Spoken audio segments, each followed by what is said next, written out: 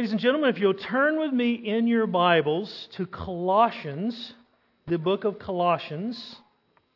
Matthew, Mark, Luke, John, Colossians. I'm kidding. Matthew, Mark, Luke, John. It's one of the prison epistles of Paul, the book of Colossians. We're going to be starting a new series. There it is. Christ above all. Christ above all. Okay. Now, when my father passed, some of you know and some of you do not know, my father was killed in a car accident when I was 12 years old. And when my father passed, it was a difficult time. As you can imagine, I was the oldest of 3 children. I was 12 years old at the time. And my sister was 10 and my brother was 8. And it was a difficult time. It was a difficult time for my mother just being in the house that we had lived in for about, I think, 13 or 14 years. And so it was a really difficult time for her. And after my father passed, we continued living in that house for about a year, and it just became too much for my mom. She later told me, she said, every little sound, every little thing she heard was just a reminder of my dad. And so she felt like she needed a new break, a new start, and the same thing for the kids. And so she moved us where we lived, which we lived out in the bush, in the country, about 30 minutes from the little city of Wilson, which is about 60,000 people. So we moved in the city, and in that I started a new school. And we'd already been halfway through the term, so for me it was a big change. It was a lot of changes all at once. And what was interesting for me as I went through that experience was the fact that it just seemed like there was pressure to conform to my new surroundings. Now, the people who had been in that school all their lives, they didn't even realize it. They spoke differently. They dressed differently. They talked differently. I think I already said that. They acted a little bit differently. And just a simple example, for those of you that remember this, and maybe this wasn't a style in Australia, but for a while there was a style of jeans that had these little zippers on the bottom. And you could unzip the zipper, and if you wear boots, and they were flashy, they were awesome, And we in my school, everybody wore them. That was a big fashion statement. Well, I moved to this school and I'm wearing these jeans and everybody's laughing at me because it wasn't a fashion statement and they weren't that awesome. And so just one of those little things. The pressure to conform to my environment was immense. And those that live in that surroundings of that school, they didn't even realize they were putting this pressure on me to be like them. Someone who moved in that surroundings, it was all new for me. Well, the thing for us in this world is we live in a world that desires to conform us to its image. We live in a world that is ruled by Satan.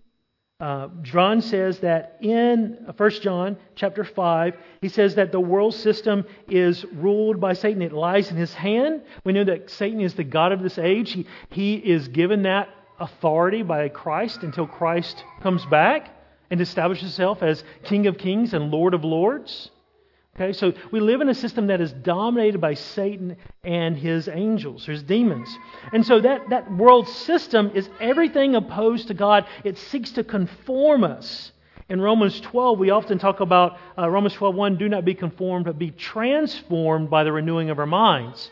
Well, we emphasize the transformation because we'll talk about the Word of God, and that is true. One thing we forget is the conformation, as the world is seeking to conform us.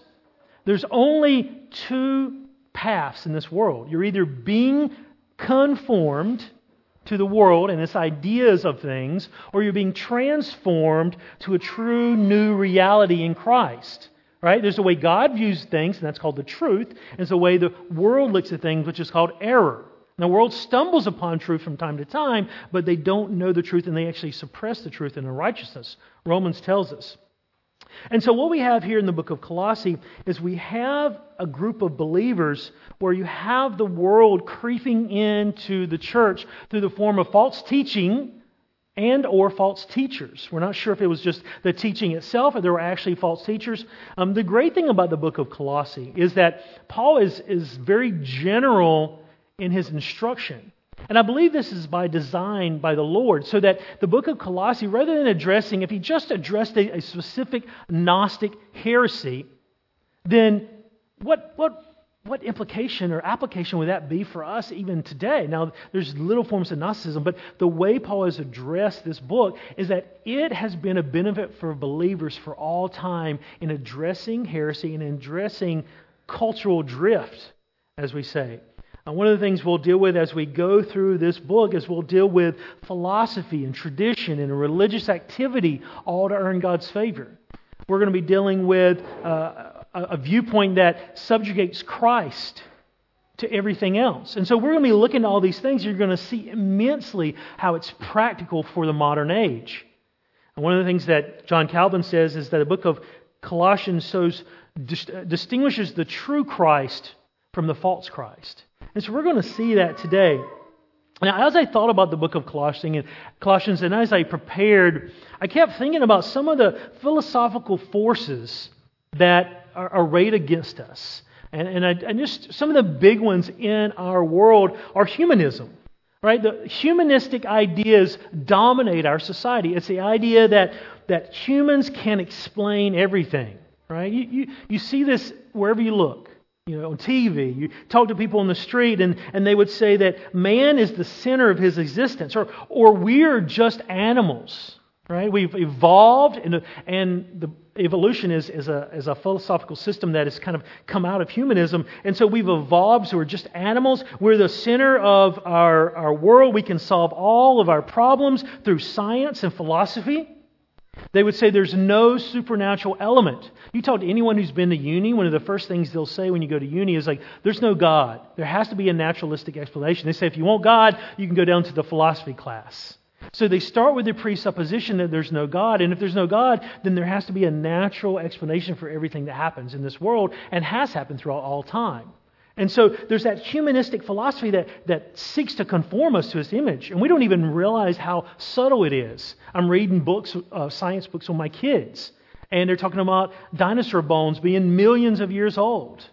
I read something the other day about this flightless bird somewhere in one of the islands in the Indian Ocean, about how it's one of the few examples of an animal going extinct and then coming back to life.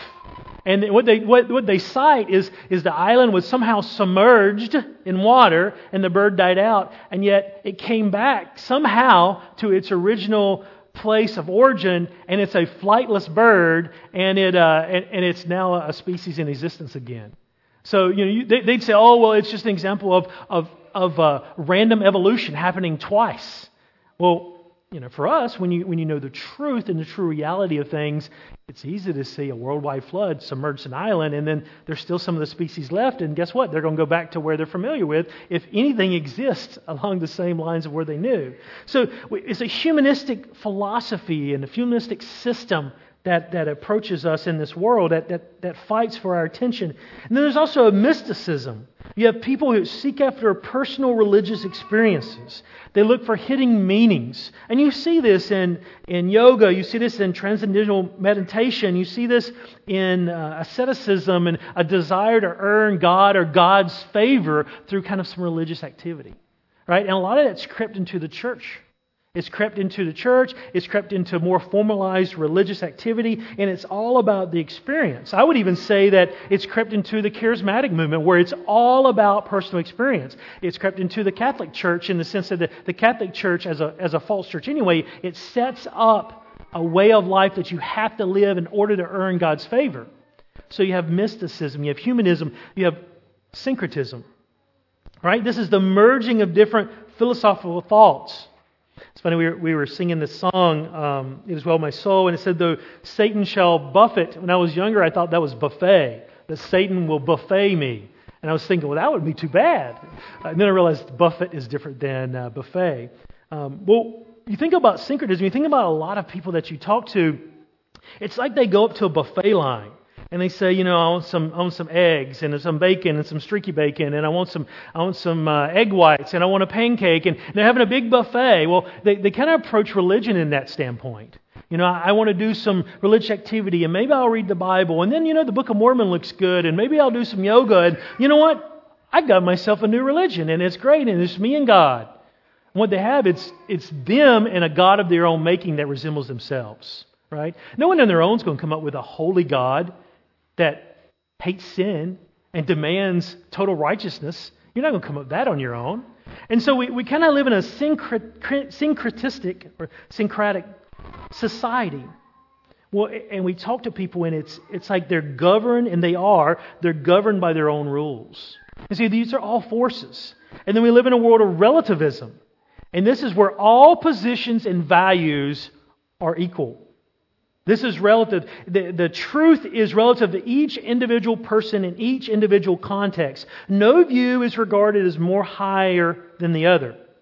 And you'll see this in our culture, whether it's here in Australia or whether it's in the United States. In the Western world, tolerance is elevated to one of the highest virtues. And it's not just tolerance for tolerance sake. Like as a biblical principle, we treat everyone with dignity, honor, and respect. Right? Biblical principle. So we're tolerant of people, but it's tolerance of their ideas and their philosophy and their religions as equal to your own. So it's not just tolerance for tolerance sake. It's their religion, their ideas about God are equal to yours. There's no exclusivity. And so if you want to really go against the relativism in our society, as you preach or teach the gospel of Jesus Christ, it said that Jesus Christ is the way, the truth, and the life, and no one comes to the Father except by Him. You want to make somebody mad in our tolerant, quote-unquote, society, be, quote-unquote, intolerant. So we live in a relativism in our society. There's no absolute truth. And this isn't new, by the way, right? Jesus is standing with Pilate, and Jesus says, I'm coming to testify to the truth. And this is in John 18. And Pilate looks at him and he says, what is truth? Right? This relativism isn't new. There's always been a battle for the truth. And so false religions, whether it's the false teaching here in the Colossae, they all kind of integrate different aspects of these philosophy. And ultimately, they're basically humanistic. And as we go through this book of Colossians, I want you guys to see that the answer to all of these philosophies, the answer to the world system that seeks to conform us to His image, is Jesus Christ.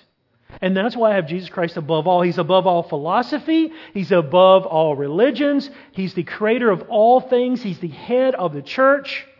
And He's Lord of lords and King of kings. And as we go through the book of Colossians, you're going to see a great picture of who Christ is in the fact that He is above all. And so you'll be armed with the resources that you need to combat these false philosophies and to keep yourself faithful. So we're going to be looking at two things. Let's go ahead and look at the book of Colossians. We're going to be looking at just 2 verses this morning. And don't worry, every sermon won't be just 2 verses. And we're going to look at a couple verses this morning, and we're going to dig in, and we're going to look at a description of God's ministers and a description of God's people. In Colossians chapter 1, this is verses 2. Paul, an apostle of Jesus Christ by the will of God, and Timothy, our brother, to the saints and faithful brethren in Christ who are at Colossae, grace to you and peace from God our Father. So first of all, we want to look at the description of God's ministers. God has sent Paul, the apostle, by the will of God. He's writing this letter to these believers. And what's important about Paul writing these letters is that Paul has never met these people. Right? We learn a little bit later on that they heard the gospel from Epaphras, who's their pastor, and that he, in dealing with this false philosophy and this religious syncretism that's come into the Colossian church, in order to deal with this, he realizes that he needs help. And he travels from Colossae, which is located in the Lycus Valley, 125 miles or 200 kilometers to the city of Ephesus, gets on a boat, travels all the way to Rome, where Paul is currently in prison. All right, the end of the book of Acts, if you read the book of Acts, Paul is in Rome, he's in prison. That's where he writes Colossae. Okay, so Epaphras has traveled. You have Apostle Paul. He goes by his Gentile name. He is also known as Saul. He's the apostle to the Gentiles. He was a Roman citizen of the city of Tarsus, which is a humongous Greek city in southern Turkey. So Paul grew up as a Jew, but he knew Greek tradition. He knew Greek philosophy. He knew Greek culture very well. So if I was God, and I'm not, and I wanted to choose somebody who knew the Old Testament really well, because Paul says, I'm a Pharisee of Pharisees, or I'm a Hebrew of Hebrews. So he knew Hebrew, he knew the Old Testament. If I'm going to choose somebody who knew the Old Testament, probably had most of it memorized, and knew Greek culture because he grew up in it, the Apostle Paul was the perfect choice. And it was a perfect choice because God made it, right? So he was educated by a well-known rabbi, Gamaliel, and he was an apostle of Jesus Christ. We talked about this a little bit last time when we went through Ephesians 4, but the marks of an apostle. Now, there's a difference between somebody who's sent out, and that's the definition of an apostle, someone who's sent out. There are plenty of men that were sent out, and you could call them apostles in the lowercase a sense, right? But for the official position, right, of apostle, there were very specific guidelines that you had to meet. The first and foremost is you had to see the risen Lord. Paul checks that off in Acts 9. You had to be commissioned directly by Jesus. Paul checks that off in Acts 9 as well. Jesus actually says, I'm going to show him how much he's going to suffer for me. Imagine that on a job description. You go in and you say, oh, you're hired. Now I'm going to show you how much you're going to suffer for me. And then so we know he was commissioned. He was affirmed by other apostles. In Galatians 2, Paul said he presented his gospel to the other apostles, and they gave him the right hand of Christian fellowship. They affirmed what he was teaching was right. And then in 2 Corinthians 12, he said he performed the signs and wonders of the apostle. They testified miraculously that Paul was of God, that he was an apostle by the will of God. And then finally, in Ephesians 2, we learn that the apostles and prophets laid the foundation of the church. So when you come across people today who claim to be apostles, in your mind you can go, well, have they seen the risen Lord? Have they been commissioned? Have the other apostles miraculously come back to life and affirm their ministry? Have they performed the signs and wonders of an apostle? And have they laid the foundation of the church? No. The office of apostle was a specific office for the foundation of the church. It's no longer in effect today. Okay? So let's keep going. Paul says, I'm by the will of God. One thing when you write a letter, and Paul's never been to this church. He's never met them. So he wants them to understand that, look, what I'm writing to you is not of my own ideas. It's not something I've just made up. It's by God's will. He's been chosen by Christ as an apostle. He's been affirmed by the other apostles. It's God is working in his life. God has ordained the fact that he's in prison, and he is sending this letter, and God has ordained this letter. What a comforting thought, right? This is a church. It's interesting. J.B. Lightfoot says that this is the most insignificant church, insignificant city that any of the letters in the New Testament were sent to. This was a small, potent city. It was on decline. The church actually meets, we learned that church actually meets in two different house churches. Or so two different houses, and it's two different house churches kind of combined. So it probably was only about maybe 40 members, 50 members. You're talking about a small church, where Ephesus, was probably a mega church, right? In the sense that we know from Acts, and you can infer from Acts, they actually met in an amphitheater. Now, a Roman amphitheater would hold many thousands. It doesn't say they filled the amphitheater, but it says they met in an amphitheater. So they were too big for a house church. So the church in Ephesus was a big church, and here we have this little church. And God inspired the Apostle Paul to write two letters, not only the book of Colossae, but the book of Philemon, to this church. What a glorious thought. For us, we're a small church, right? In a relatively small city in a small corner of Australia, but yet God cares about us. It's not about the big churches. It's not about the big groups of people that get together to worship Him in the big churches, the big mega churches. God cares about the small church. What a comfort it is by the will of God. Not only is it Paul, but he introduces his companion Timothy, and he says, Timothy, my brother, by the will of God. And he says, Timothy had spent, by this point, 10 years with the Apostle Paul. This is a great example of Paul, an older man, taking a younger man under his wing and training him. Right? He had been 10 years. He was a trusted companion and servant of Paul. He was actually ministering to Paul in prison. Right? You want to really show your love for someone, you go be in prison with them when you don't have to be. And you minister to them. You help them. Paul sends him to different churches in Acts 19. In Philippians 2, he says that, you know what? I love Philippians 2. Philippians 2, he says that, I have no one else of kindred spirit. This is Philippians 2:20. He's talking about Timothy, who will genuinely be concerned for your welfare. For they all seek after their own interests, but not those of Christ. But you know of His proven worth, that he served with me in the furtherance of the gospel like a child serving his father. What a great picture. I would love someone to write that about me later on. Like, he served the Lord like a child and his father. He served me. He was no one else I could turn to but Timothy. It's interesting, at the end of his life, Paul writes to Timothy, and you have kind of Paul's swan song, or his deathbed, when he writes in 2 Timothy, and he writes to Timothy, and he just encourages him. He says, I've run the race. I've done what God's called me to do. I'm a drink offering being poured out.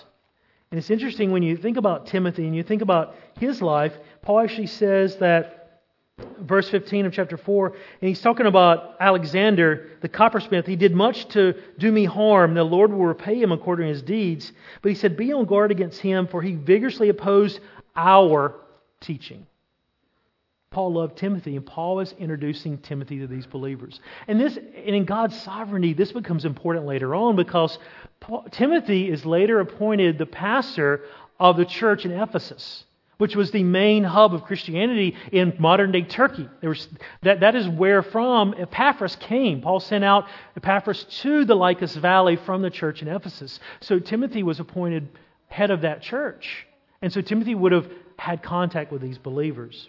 And so you have Paul and you have these ministers. And you know what? It's not about them per se. It's about how God has used them. Guys, one of the things near me when I grew up, there's a Marine base. A U.S. Marine base. There's one of two big ones in the whole country. One on the East Coast, one on the West Coast. One on the East Coast was not too far from where I lived. And I got to know a lot of Marines over the course of my life, because they would all not live on base, and they would live around that area. And these were great guys, and they volunteered to serve their country. It's a huge base. 2nd Marine Division there. There's probably 50, 60,000 people. That's just the fighting forces. When you add logistics, you're talking about 100,000 soldiers and their all their equipment and everything. Well, one of the things about the Marine Corps is they have a great slogan, a great motto. If you've never heard it, it's called Semper Fidelis, and they shortened it Semper Fi. It's Latin, and it means always faithful. Right? It shows a commitment to their Corps and to each other. And so when you think about Paul and you think about his life, he says in 1 Corinthians 4 that it is required of a steward that they be faithful. And then you get to the end of his life, and he's talking to Timothy, and he says, Timothy, for I am already being poured out as a drink offering, and the time of my departure has come. I have fought the good fight, I have finished the course, I have kept the faith.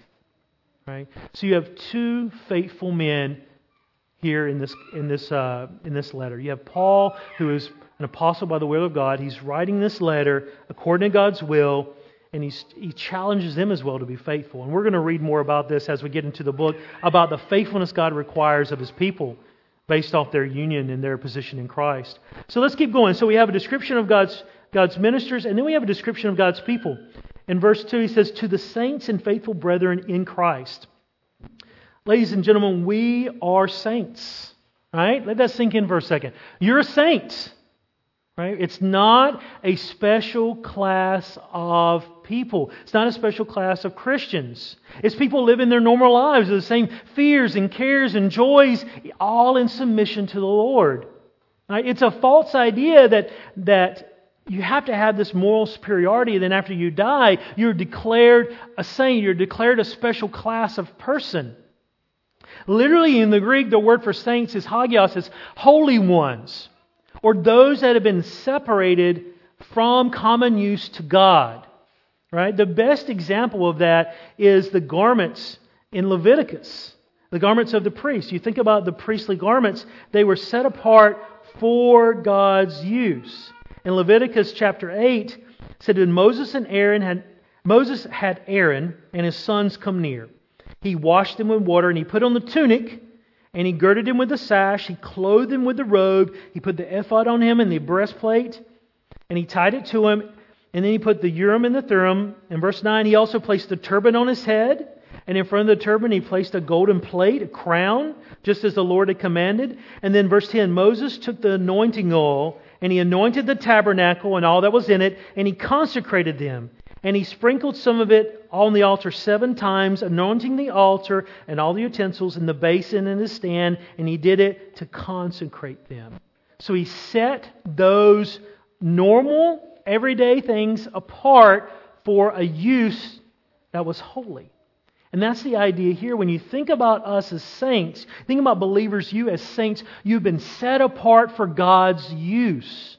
Right? It's a positional thing. You've been consecrated. You're no longer to live for yourself and the things of the world. You're to be set apart for God's use. You're a saint. It's a position. It's God's work of election and salvation in your life. It's not a special case of moral living. Right? You are a saint. I can't help but as I was thinking about saints, and I was trying to think of examples, and I started doing a little research. I think the most famous one right now is probably Mother Teresa. People would say, "Oh, Mother Teresa, she was canonized, she was made a saint." But you really look at Mother Teresa's life. Mother Teresa was a universalist. The more and more she came in contact with Indian religions, the more and more she adopted those religions. She became what? She became corrupted by her culture. Now, she was a diehard Catholic before, but in the course of those contacts, she actually said, and quote, she said, "All is God. Buddhists, Hindus, Christians, they all have access to the same God." It was interesting with her, if you read a really good biography of her life, you'll see that there was a tremendous amount of inconsistencies in her life. Now, she dedicated herself to serving the poor, but she did it according to her own rules, rules she made up. She refused to give medicines to kids who were suffering terminally because she said it's good for them to suffer.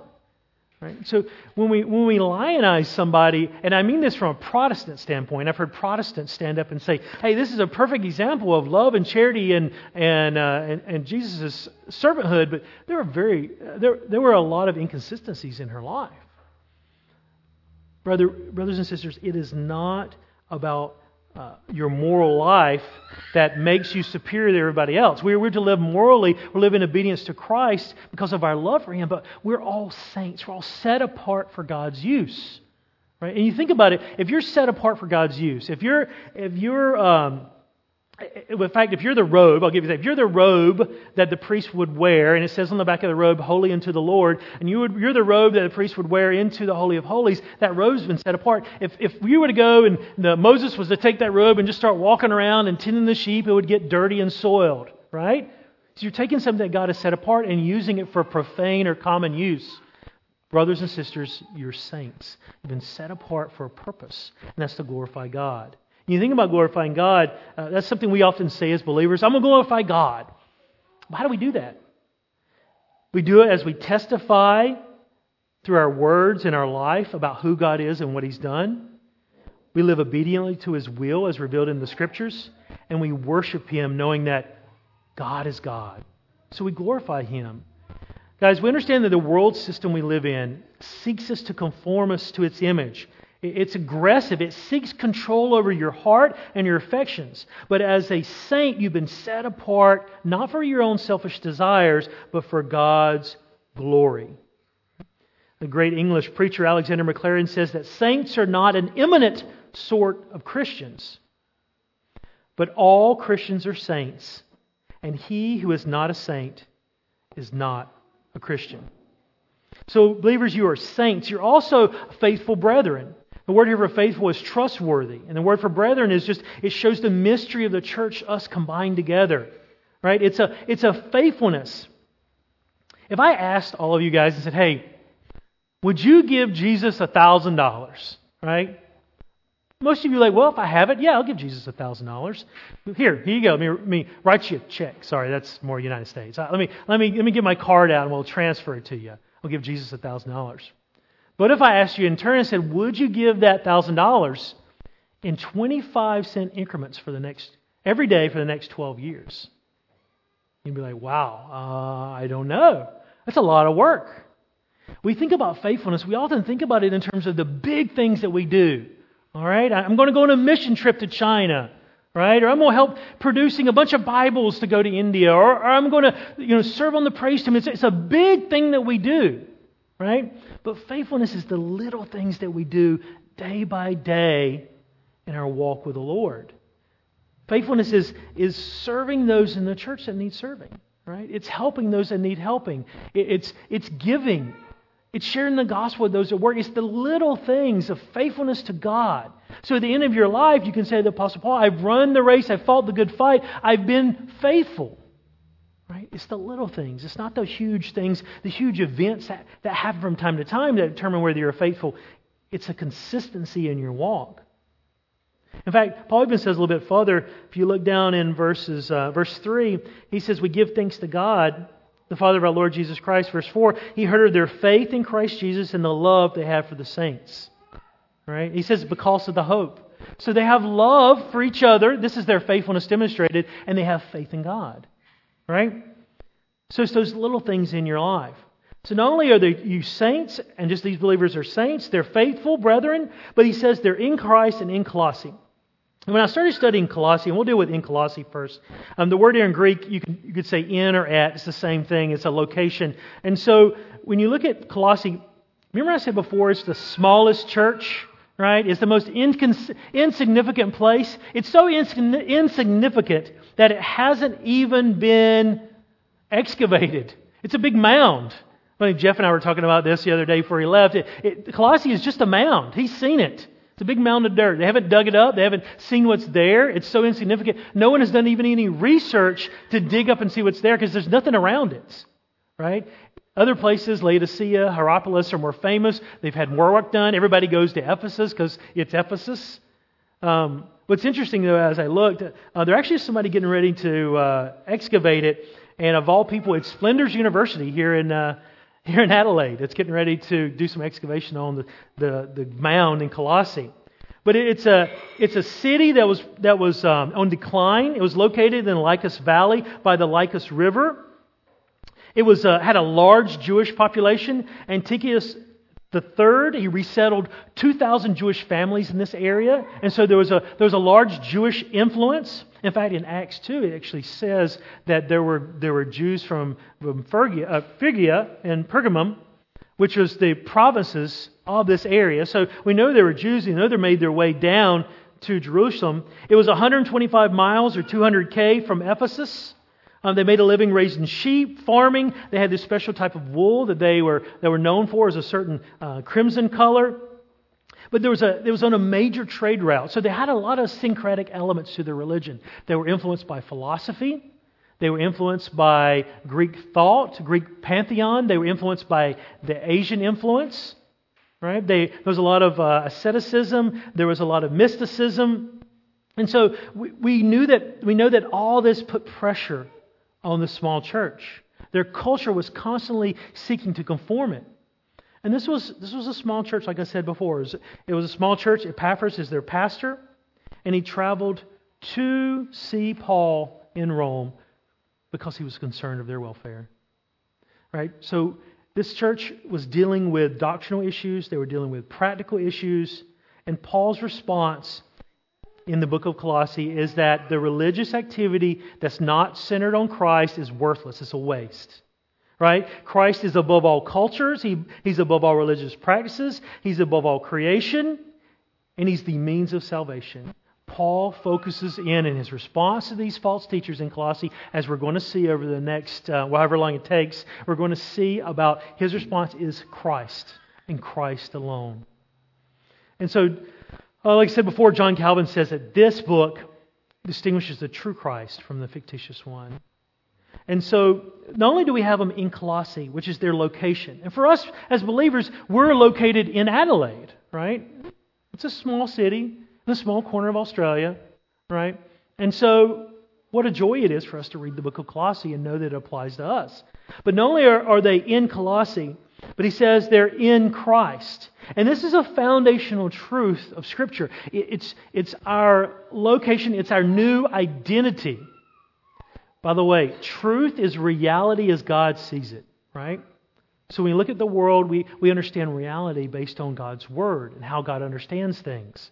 And so when you look at our new identity, our identity for a lot of people is bound up in what they do. Think about when you ask somebody, hey, how are you doing? Well, I'm doing well. What do you do? Well, I work at such and such a place. Well, are you married? Yes, I'm married. Here's my husband. I have kids. Your identity is bound up in what you do, right? Either your mom and you talk about your kids, you talk about your work, your husband, you talk about sports teams, but kind of your identity is based off, well, I'm in Adelaide, I barrack for Port, or, well, the Crows after last night, you barrack for different people. Your identity, a lot of times our identity is bound up in where we live.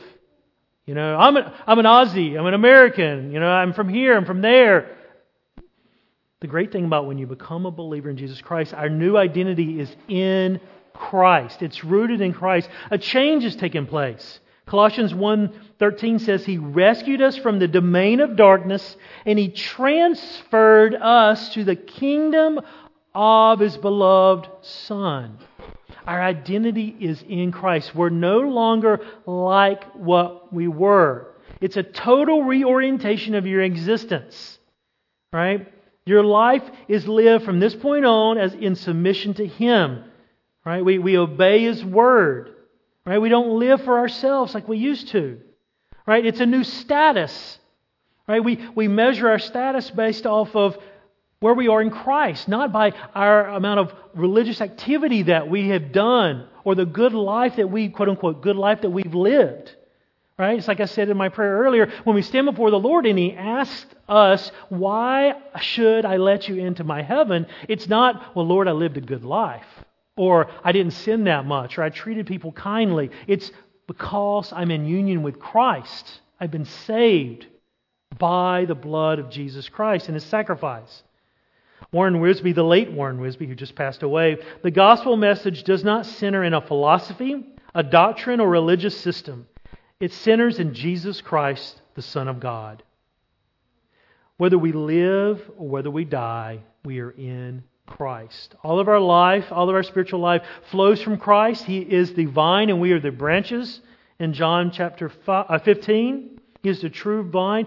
Romans 8 says there is no condemnation for those in Christ Jesus. That's who we are and where we're located from now on. So we can be in a physical location. We can be in Adelaide and be in Christ.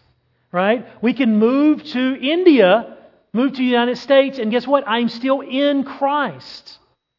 Right? I am no longer part of the kingdom of this world. I am a part of the kingdom of our Lord. Right? It doesn't matter where I go. Okay? So it's a fundamental truth. It's a new identity. I was reading a book recently about the Melbourne Olympics in Australia in 1956. It was called the Friendly Games. And for those of you who are there, you may know what I'm talking about. I wasn't. And so the story, it was an interesting story I was reading, and it's by a book by Harry, make sure I get it right. Harry Bloodstein. It's called Cold War Games. And the book basically gives an account of all of these Hungarian athletes and the attempts by the U.S. government to try to help these Hungarian athletes defect from the Soviet Union. Because previously, right before the Games, Hungary had rebelled against the Soviet Union and its domination, and the Soviets came in with tanks and they just crushed the uprising, killed over 2,000 people. And so a lot of these athletes, the U.S. was like, well, we're going to help them get out of this. And so what they did is they gave all these athletes Aussie footy code names. And they basically said, anybody who defects, we're going to give you a new identity as an Aussie rules football player. And then we're going to go on a tour of the United States and show the United States what Aussie rules football is. And so as these Hungarian athletes defected, they were given Aussie rules identities, and they were advertised as really good Aussie football players. And then even the women, the ladies, they were given men's names. And what was interesting with the women is they were said they were great Aussie rules football players from New South Wales. And those who know your history in the 50s, it was all about rugby. And so, but they gave them new identities. They no longer were Hungarians and Hungarian athletes. They were Aussie rule football players. And then they got to the United States, and that changed again, and they had their freedom. But it's interesting in that sense, believers, you have been given a new identity. You're no longer who you were. I love the fact that Paul goes from being Saul to Paul. I had a Korean roommate when I was in college, and I knew him as Myung. He was Korean. He spoke broken English, and we were helping him with his English. We were teaching him very important words like spaghetti and pizza and milk and Coke, cola. Very important words, But he was in school, and he was learning. I had this guy ring me up, and he said, "Hey, can I?" And he said, "Yoboseo." Yoboseo is hello in Korean. You're learning a Korean word. I went, "Yoboseo," and he said, "Can I speak to Chris?" And I said, "I don't know any Chris." He goes, "No, he lives there. I've been there." I said, "I don't know a Chris." I said, "I live here. My name's Chad. My friend David lives here. My friend Brian lives here. I don't know a Chris." "No, he's there. I've been there." I said, "The only person live here is Myung." "Oh, yeah, let me speak to Myung." Okay, so after they talked, Myung came to me, and he's kind of laughing. He goes, "Oh, no, I go by Chris in the United States." I said, "Well, you've only introduced yourself as Myung to me. I don't know that." But see, in the United States, he had a new identity just to help him assimilate a little bit better. Brothers and sisters, you've been given a new identity. You're no longer who you were. You are in Christ. And that doesn't change no matter what happens in your life. That's how we can sing, "It is well with my soul." Because our identity in Christ doesn't change. If you're under pressure from people at work who are impugning you, you're still in Christ. If you go through trials where you lose loved ones, you're still in Christ. If you die, you are in Christ. I'll fly away. Oh, yes, I will. Because I'm in Christ and I'll be in His presence for all eternity. Paul says to be absent from the body is to be present with the Lord. You're in Christ. Brothers and sisters, it is your new identity. It is a new reality. Peter describes that reality. He says we are aliens and sojourners. Right? We're just here for a little while. We're citizens of the kingdom of heaven. The great hope is one day the two will be combined. Right? When Jesus Christ returns with His saints, He will rule this earth as King of Kings and Lord of Lords. He will do away with the kingdom of this world, and He will establish His eternal kingdom. Right? We are citizens of heaven. We are in Christ. So not only are we in a physical location like these believers who are in Colossae, but we also are. We are recipients of grace and peace from God. Look down in the last part of verse 2. He says, "Grace to you and peace from God our Father." He says, grace can be summed up in all of Paul's theology. A.W. Tozer has a famous definition of grace. He says, "Grace is the good pleasure of God that inclines Him to bestow benefits on the undeserving." To be simple, grace is the undeserved favor of God towards sinners. Right? It's one of God's very attributes. Exodus 34:6 says, God is compassionate and gracious. It's who God is. And by the way, grace is only possessed by God. Right? It comes to us. We don't control grace. We can't do religious activity to gain grace. Right? I have friends that come out of Roman Catholicism, and one of the things about Roman Catholicism is you do the sacraments to get grace from God. Right? We don't gain God's grace. It is an unlimited supply. It is inexhaustible. John 1:6 says, we have grace upon grace. 2 Corinthians 9 says, God is able to make all grace abound to you, so that always having all sufficiency in everything, you may have an abundance for every good deed. He makes His grace abound to us. So when Paul says, "Hey, grace to peace to you," he's asking for just more grace in their lives. Grace to obey God, right, through the Holy Spirit. It's grace to live faithfully. Believers, you don't have to live on your own. What a glorious thought that God doesn't save us and then say, "All right, here you go," kicks us out the door like you kick out your 18-year-old when he gets to be, "Here, go tend for yourself." It isn't like that. God, the Holy Spirit, indwells our heart and gives us grace to obey His Word. It gives us grace and strength to endure. Apostle Paul was undergoing a severe trial. And you read about this in 2 Corinthians. Undergoing severe trials, and he kept praying that the trial, the thorn in his flesh, would be removed. And over the Lord prayed and said, "My grace is sufficient for you." My grace is sufficient for you. Believers, God's grace is sufficient. And it's abundant. I remember going over to my grandfather's house, and every time he had these 2 apple trees. And as a kid, you don't really think about apples are grown. They just kind of, there's apples on the tree. They just kind of appear there. It's like our parents go and tell us to shake the money tree when we're young. We don't know where the money comes from. Well, I didn't know where the apples come from. It was just every time I went over there was just a tremendous amount of apples. We'd go over there and this tree would be full of apples, and then this tree would be full of apples. And it was awesome because you just go pick them off the tree. It was fantastic. There was an abundance. It just seemed like it was never ending, right? Well, that's the idea of God's grace. It's never ending. It's abundant. It's more than we ever could ask for. God gives His people. Right? His grace is sufficient for us to live in Christ, right? To be faithful. And He gives us His peace. His peace is not just the idea, like Beth and I went on a vacation one time and we were at this nice place on the Oregon coast and we're at this hotel and we're looking and overlooking the coast, and in the bay there was whales swimming around in the bay and we could see them, and we're sitting there and there's not a sound. We see deer walking in front of our window. Just nice restfulness and peacefulness. We're not talking about necessarily that kind of subjective peace. We're talking about an objective peace first and foremost, which is a peace when God, a reconciliation with God. We were His enemies in Romans 5. We were transferred from the kingdom of darkness to the kingdom of light. We are been made peace with God through the gospel, through the sacrifice of the Son. So we are no longer estranged for God, haters of God, enemies of God. We are in Christ. And so we have peace with God. Right? Peace is the absence of conflict. There's no conflict between us and the Lord anymore. We're His. So objectively we have peace, but then there's a subjective element that comes through God's grace. It's supernatural, it's positive, it's permanent. Philippians 4, it's above all comprehension. We have a clear conscience. There's no guilt in our lives for what we did in the past because we know God's forgiven us. There's guilt in the present because we're confessing our sin, being cleansed. It's a tranquility of soul. You better believe the author of It Is Well With My Soul had peace. It's a peace that is not determined by circumstances. Have you guys ever heard the story of It Is Well With My Soul?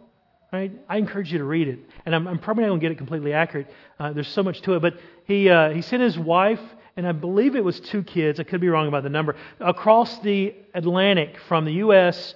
to Great Britain. When in the course of that trip, that ship struck another ship and it sank. Well, the author of this hymn got telegram from his wife saying only one survived. It was his wife. So he got on the ship as soon as he could, booked his passage to go meet his wife, his grieving wife in London. And he gets to the point in the ocean where he knows where the previous ship went down, and he knows that the bodies of his children are lying somewhere beneath the ocean. And he pens that great hymn, It Is Well With My Soul. Give you context. So when you sing that hymn, that's peace.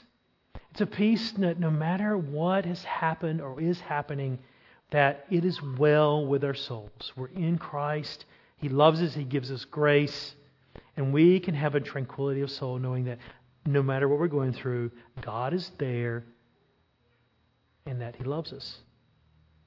You see, Paul is reminding these believers that they have grace and they have peace with each other. He's reminding them that they can have that peace in their hearts that only Christ can give.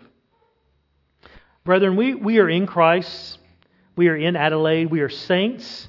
And we must live faithfully to our new identity, our calling. We've been set apart for God's use. We are His people. We're to glorify Him.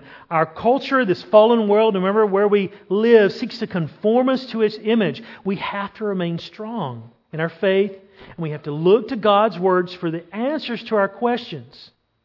What's interesting is about 25 k's north of Colossae was the city of Hierapolis. Hierapolis was known for its hot springs. In fact, you can go today and still hop in these hot springs that people have been using for thousands of years. All right? But in between Colossae and Hierapolis was the city of Laodicea. Okay? So Hierapolis was known for its hot springs. Colossae was known for its cold water, because the Lycus River right near the city of Colossae would drop into a gorge, and it would go down and it would go underground for about 100 meters and then come back up. And in the course of dropping and going underground, it would cool the water. And so Colossae was known for its crisp, cold water. Hierapolis was known for its hot springs. Well, in between these two was Laodicea. Laodicea had no good water source, so they would pipe in water from a nearby hot spring. And you can see these pipes still exist today. And that hot water, in the course of going from the hot spring to Laodicea, would turn a lukewarm. We know in Revelation that Jesus Christ decries those members of the church in Laodicea. He says, either be cold or hot. Don't be halfway. Don't be so influenced from your culture that you look like your culture and you can't even tell you're a Christian. Brothers and sisters, what good is it for salt if it's not salty? Right? What use does salt have if it's not salt? It's just dirt. Right? Brethren, we are saints and we've been set apart for God's use. We have new identity that we didn't have before. And even though we live in a physical location, our identity is in Christ. It's our responsibility to live faithfully. Not to try to earn God's grace, but out of love and appreciation for what He's done for us. This faithfulness is not measured in worldly terms like success in business, but it's recognized by our conformity to the character of Jesus Christ Himself. To have a character in life which reflect Him is sure evidence that we are in Christ. Let's pray. Heavenly Father, we thank You for Your Word. We thank You that we are in Christ. That no matter what happens to us, no matter where we're located, that our condition before You hasn't changed. Lord, I pray for faithfulness. Pray that You would give us grace to live faithfully. We know that it is abundant to us. It is sufficient. Lord, it's more than we could ever need. Lord, help us to stay close to You. Give us a heart that desires to know You more as You revealed Yourself through Your Word. Help us to be faithful in our actions. Lord, we love You and we pray this prayer in Jesus Christ's name. Amen.